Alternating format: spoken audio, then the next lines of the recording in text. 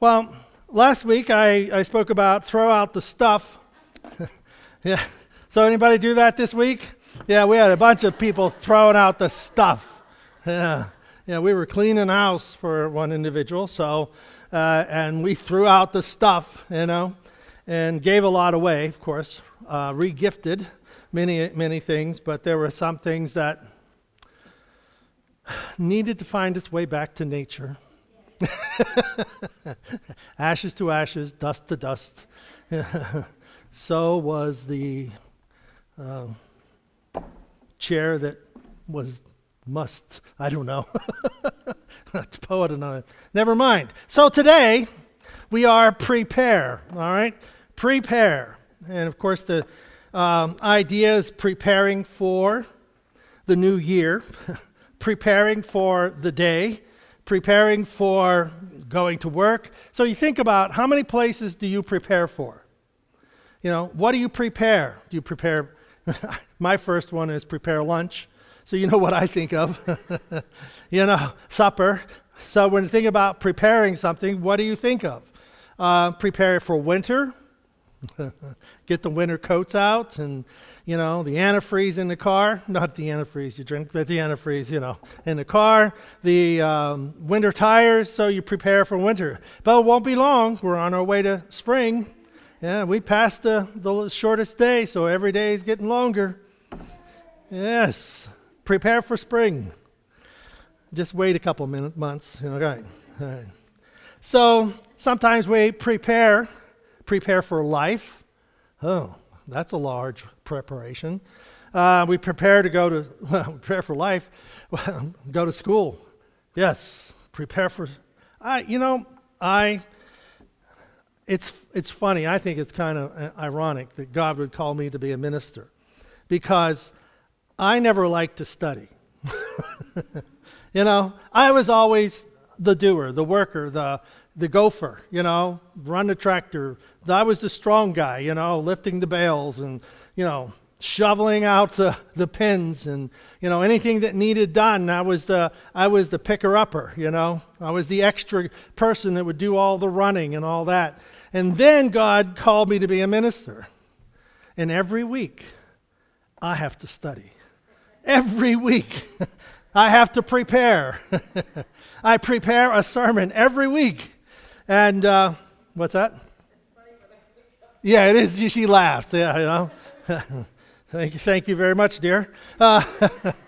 But you prepare a message. You're all week long, you're thinking of, different things that would be applicable for a sermon, or something that was funny, or something that was, very meaningful. And so when you're always preparing for the next week. You're only as good as your last sermon. And the other one is you're only as good as your next sermon. So whichever way you look, that's how people look at themselves and how you prepare. You're always in preparation. So you're reading, you're studying, and, it just doesn't fall out of the sky. So with our own lives, we have to prepare for our spiritual walk. We have to prepare. We prepare by expecting. We prepare by, what is our expectation? Do you expect something good to happen today or something bad?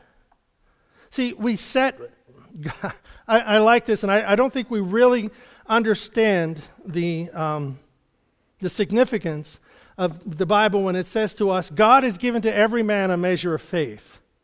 Okay? God has given to every person faith, seeds. And people put their seeds in disbelief. I don't believe there's a God. Well, that's actually a belief. And so the world around us and the people who are anti-God, they have taken their belief and they've sown it in a field of rejection. And anything that signifies that there is a God, well, they're so filled with their disbelief, they look at the miracle and say, wow, that's not God. That's just circumstances. Well, you look at Christ, when Christ was here and he raised Lazarus from the dead, the people, they said, we got to get rid of Jesus now. His followers are too many, and now we even have to kill Lazarus. So rather than seeing the miracle and inspiring their belief in God and their belief in the Messiah, they took their belief and used it in a negative way. I believe that it's not going to be a good year. I believe that the stock market is going to crash and the prices of gas is going to go up, and my feet are going to grow and I have to get new shoes, and But you see, I believe that no matter what happens in the stock market, God is my provider. No matter what happens in the White House or the Kremlin or in Beijing or wherever, God is in charge. We never have to lose our hope. We never have to find a place of dismay or disbelief, because I believe that God is going to make everything new. I believe that God is going to transform our life. I believe that God is going to take what we have and He's going to continue to renew and to grow. So it's just like school, just like math. My family is huge in mathematics. Not me, but my brothers. My brothers, my nephew, David Michael and Jackson. Math is like nothing to them. They just start out and they can do any formula. And my one nephew that is running finances, numbers with him and his one daughter, numbers are just automatic. So you start out, say 1 + 1 is 2. Well, these kids were able to do that by just looking at it. Jackson, the teacher, they show him a problem and he gives them an answer. And the teacher will say, "How'd you get that?" He says, "I don't know, but that's the answer, isn't it?" And so he's able to just process this stuff in his head. Not me. They're just numbers to me. But they continue to add and they continue to multiply. Well, that's what we're doing with our life. Some people are gifted in math, some are gifted in science, and some are gifted in working with their hands, some are gifted in, whatever. Whatever your gift is, that's what your calling is. And God will use that and He will grow those initiatives. He will grow those things. So just because this is where we're at doesn't mean this is where we're going to stay. It's part of the growth. So as we begin the new year, we're preparing. Now, the challenge is, are we preparing for God to bless us? Are we preparing for God to do new things? Is this a new year in which God is going to pour out His blessings so rich that we can't even contain them?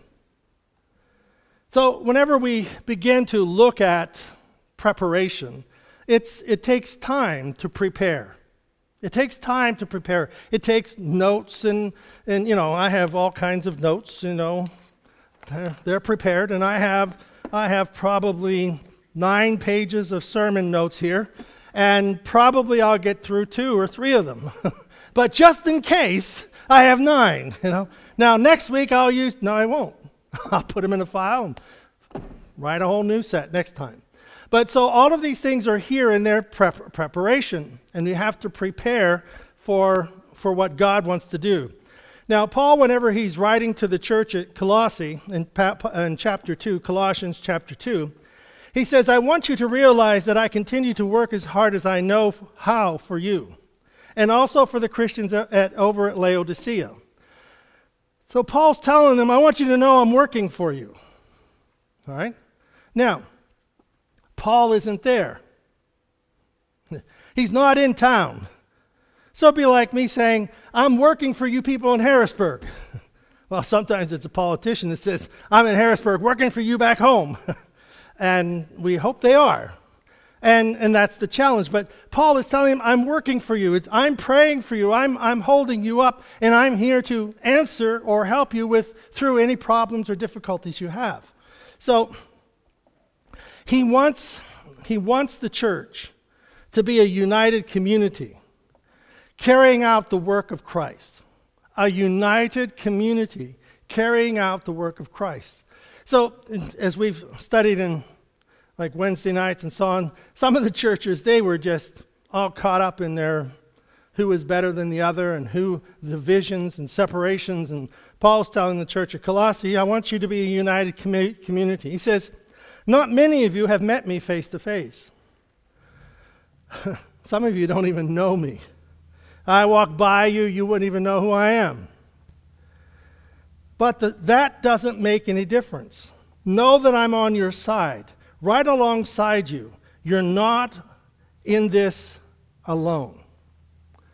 All right? I think one of the great lies of the devil is you're alone. No one understands you. No one has it like you. No one has your problems. So you are all alone in this. God doesn't even hear your prayers, and the people in the church or around in faith, none of them understand you, and on and on and on. But Paul is telling the people, you're not alone in this. How many times does Jesus, and in the scriptures it's told us, I will never leave you nor forsake you. Joshua, back in the book of Joshua, says, do not be afraid. Do not be afraid. I'm with you. Do not be afraid. Joshua, that great man of, leading the whole millions of people in there to conquer the land. What was his problem? He was afraid he couldn't do it. See, having those fears is not necessarily a bad thing. It just means we have to deal with them. Prepare for the battle. Prepare for the game. There's a lot of preparation that goes into playing a game. It just seems like a bunch of people running around, but there's a lot of preparation. I always, you see the quarterbacks on television, they're going through there and they're looking at and they get the numbers from the sideline and they put the numbers here, and then they tell the other players what all the numbers are and where they're supposed to go, and each number, means something else of preparation. So they're preparing to run a play. And you can tell when somebody doesn't know what the play is. They're going one way, and generally the quarterback throws the ball and the receiver went this way and he threw the ball down there, and they say, boy, he was really off. Well, was it him or was it the receiver? To those of you who watch football. Now, verse 2. I want you woven into a tapestry of love. I just so happen to have a tapestry. Tapestry. I want you woven into a tapestry of love. I was thinking of a little picture, and you turn it over and see the little lines. But this is like, there's a whole scene here. From left to right, from right to left. There's a whole scene depicted in this, and the idea is that it's connected. Correct? Those of you who do tapestry, right? It's all connected. God wants you to wants love to be a connection of every part and every scene of our lives. Love. Love gives us peace. Love gives us patience. Love helps us and gives to us kindness and merciful. Love gives us joy. You see, in peace. So whenever we look at our life and we see ourselves, we're connected by love. It's all woven together by love in Christ. Jesus so loved the world that God so loved the world, he gave his only begotten Son. So woven into everything that is in the gospel is love. Every story, every miracle, every teaching, the cross, the resurrection, do this in remembrance of me, is all love. It's all woven together in God's love. So he wants us, and he wants the church, all of us to be woven into a tapestry of love. And this is I think the hardest part of this verse and the hardest part of this section to understand. He says, I want you to be woven into a tapestry of love, in touch with everything there is to know of God. Everything there is to know of God. So we try to summarize God. We summarize God. Well, what is God? Well, I looked up the Nicene Creed. We don't say that creed, but it's nothing wrong with it. And what they tried to do was in 312, 380, they tried to summarize because people couldn't read, and they gave them something to recite. So this is a Nicene Creed. And we're trying to summarize everything we know of God. And this is one of the creeds that tries to do such. We believe in one God, the Father, the Almighty, maker of heaven and earth, and of all that is seen and unseen. We believe in one Lord, Jesus Christ, and the only Son of God, eternally begotten of the Father, God from God, light from light, true God from true God, begotten, not made, one in being with the Father. Through him all things were made. For us men and for our salvation he came down from heaven. By the power of the Holy Spirit he was born of the Virgin Mary and became a man. For our sake he was crucified under Pontius Pilate, suffered, died, and was buried. On the third day he rose again in the fulfillment of the Scripture. He ascended into heaven and is seated at the right hand of the Father. He will come again in glory to judge the living and the dead, and his kingdom will have no end. We believe in the Holy Spirit, the Lord, the giver of life, who proceeds from the Father and the Son. With the Father and his Son he worships and glorified. He has spoken through the prophets. We believe in one holy, and it says Catholic Church, and we say, I remember when I was growing up, I read that, Catholic. That's why it's wrong. Catholic means universal in that case. It's not Roman Catholic Church. It's Catholic Church was universal. And the Apostolic Church, which is related to the apostles, so the teachings of the apostles. We acknowledge one baptism for the forgiveness of sin. We look for the resurrection of the dead and the life of the world to come. Amen. Now, what is that? It's a summary. It's a summation of trying to summarize all that we believe. And when Paul is telling the early church here, he's telling them, I want you to have the mind, I want you to be in touch with everything there is to know of God. Now that's quite a handful. Well, what do we want to know of God? Well, first of all, I was just writing some things down. First of all, he loves me. Second of all, he created me. Third, he has a plan for me. He died for me. He rose from the dead. He is faithful. He is just. He knows if a sparrow falls to the ground, and how much more valuable are we than a sparrow. He empowers me by his Holy Spirit. He calls me by name. He knew me in my mother's womb. He has a plan for me. He's all-powerful, all-knowing, everywhere present. We believe in the Holy Spirit who proceeds from the Father. We believe, so you see, whenever we start building upon, I want you to be in touch with. All right? Now, I think of whenever we're going through everyday life, and I said, you know what? You just need to pause and say thank you to God. What we are doing is we're being in touch with God and everything that God is by being grateful. All right, thank you, God. He has a plan. He's here. He's with me. He'll never leave me. Now, I may not feel his presence and I may not think that he's here, but that doesn't change the fact that God is with me. So whether I'm playing a game, whether I'm studying or whether I'm sleeping, it doesn't matter. God is here. God is with me.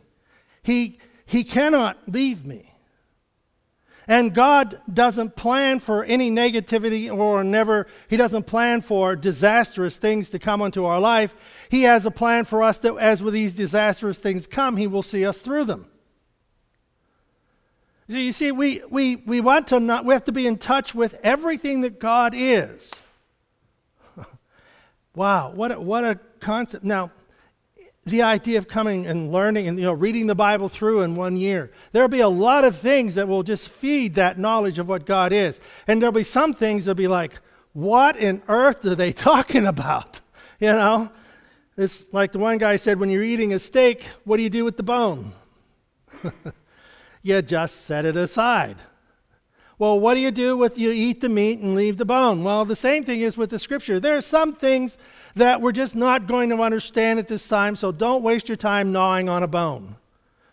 Put the bone aside and get another steak. All right, it's just how it is. Just keep going on. Have a problem, you have a question, ask somebody. Somebody who knows, all right? I'm not talking about people who have an opinion. Everybody has an opinion, but you're not going to people's opinion. What do you think this means? No, they don't do that.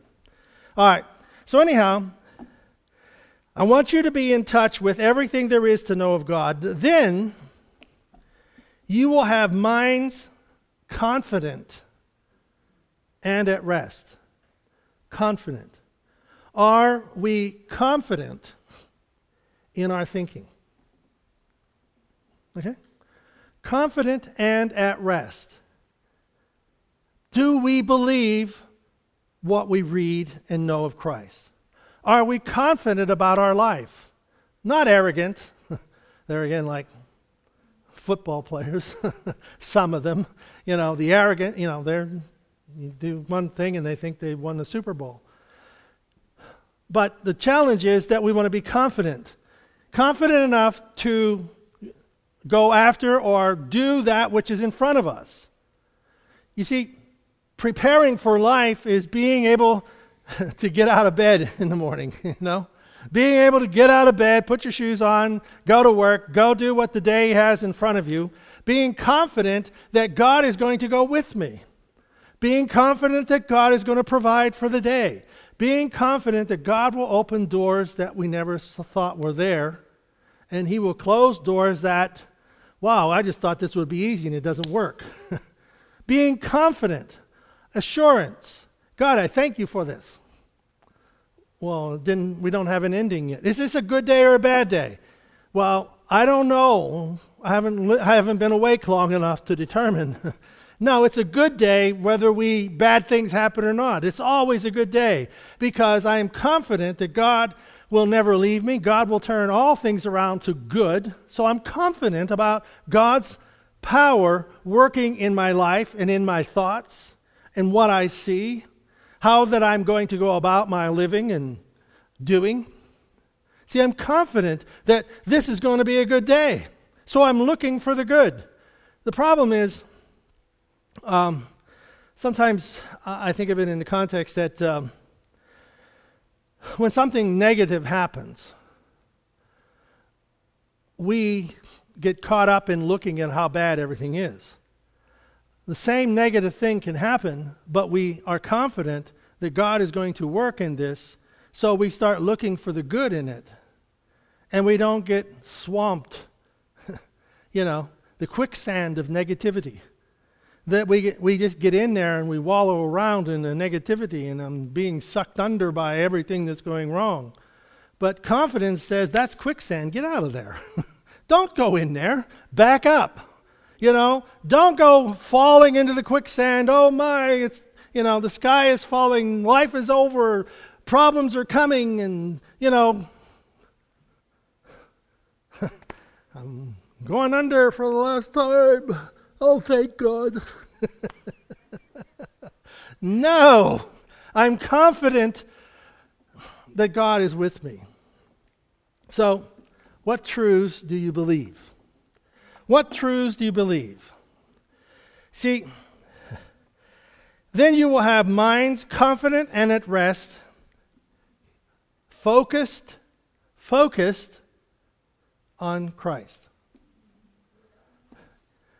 I'm confident, not just in the world or in my abilities. I'm confident and I'm focused on Jesus Christ because He will lead me through the valley of the shadow of death. He will lead me through. He will lead me to the green pastures. He will lead me through the difficulties, the transitions. He will lead me by still waters. He will walk with me. God will lead us. He is the light unto our path. He is walking in the footsteps of Jesus, that we are going through there. Jesus didn't come here and live a, party life. Here's God. He suffered and He died because he loved us so that we would have hope in our difficult times. Focused on Christ. God's greatest mystery. All focused on Christ, God's greatest mystery. God's greatest mystery is Jesus Christ. You see, the people who Paul wrote to here, there was a sect or people who were telling the Christians, there's a mystery to Christ, and you need to follow us because we know what it is. We can solve all of these mysteries of God. And Paul is telling them Jesus Christ is the mystery. And these people were being led away from Jesus Christ because there were these people telling them there were mysteries that you will never understand. You need to follow us and not Paul. And people were doing that. And Paul writes to them that focused on Christ, God's greatest mystery. Jesus Christ is the greatest mystery.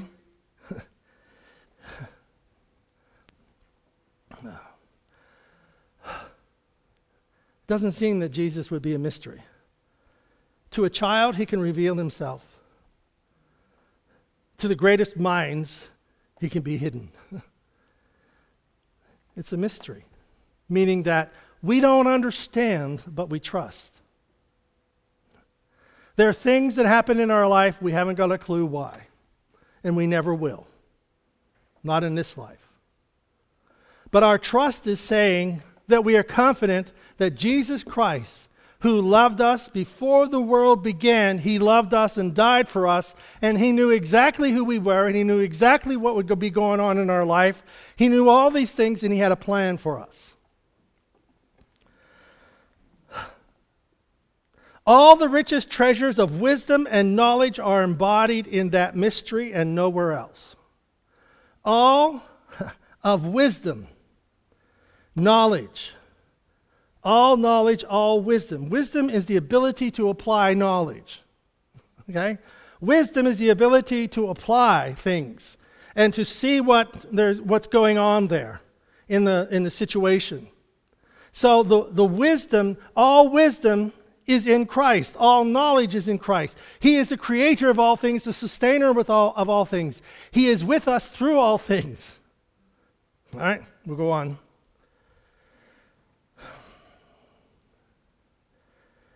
And Paul says, and we've been shown the mystery. We've been shown the mystery. I'm telling you this because I don't want anyone leading you off to some wild goose chase after other so-called mysteries or secrets. Jesus Christ is the mystery. I'm a long way off, true, and you may never lay eyes on me, but believe me, I'm on your side, right beside you. I am delighted to hear of the careful and orderly ways you conduct your affairs and impressed with the solid substance of your faith in Christ. The solid substance of your faith in Christ. You know, when the Bible says faith is Hebrews 11:1, faith is the substance of things hoped for. Faith is a substance. We base our faith on Christ's word. The word of God establishes our faith. Faith isn't a make-believe thing we put in our head that we got to do this. No, I believe in Jesus Christ because the word tells me to believe in him. Now, I want to finish with Revelation 21. Okay? Prepare. Revelation 21 says, I saw heaven and earth new created. Gone the first heaven, gone the first earth, gone the sea. You know, all of this that we see is going to vanish, go away. Everything is going to go. New heavens, new earth, it's all going to go away. I saw the holy Jerusalem, new created, descending resplendent out of heaven and ready for God as a bride for her husband. I heard a voice thunder from the throne. Look, look, God has moved into the neighborhood, making his home with men and women. They're his people. He's their God. You see, when it's all said and done, and this whole place is gone, you and I are going to be there with God. He is our God and we are his people. We need to be aware of the confidence he has in us because he called us by name to be his child. He'll wipe away every tear from their eyes. Death is gone for good. Tears gone. Crying gone. Pain gone. All the first order of things are gone. All those things we get also worried over. All those things we hurt and brood and can't get around. They're all gone. Look, I'm making everything new. Write it all down, each word dependable and accurate. Then he said, it's happened.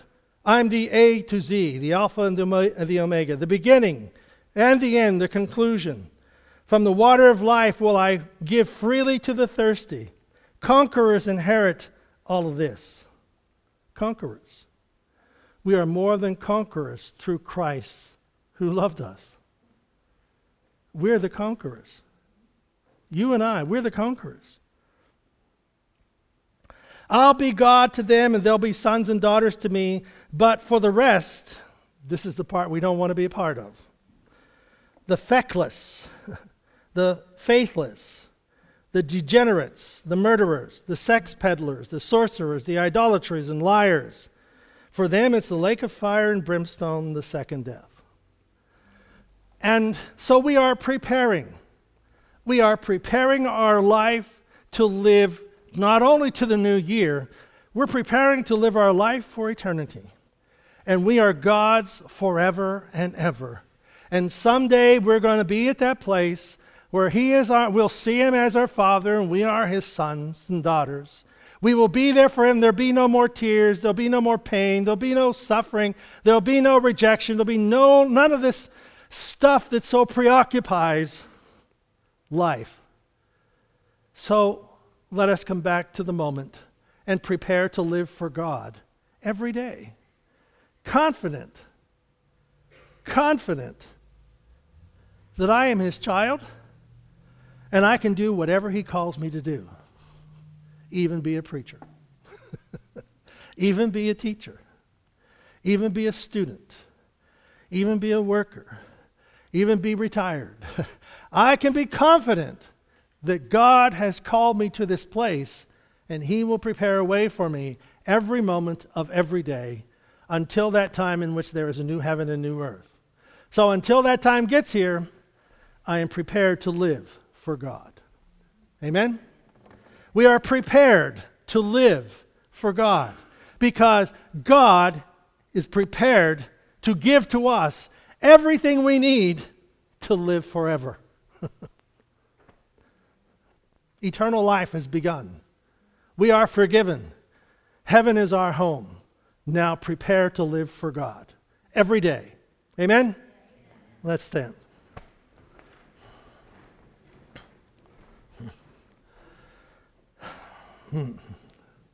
So, Father, we are grateful that it is by your word that we live. You are Lord of all. You are God. Man, you are God. God. You are God supreme.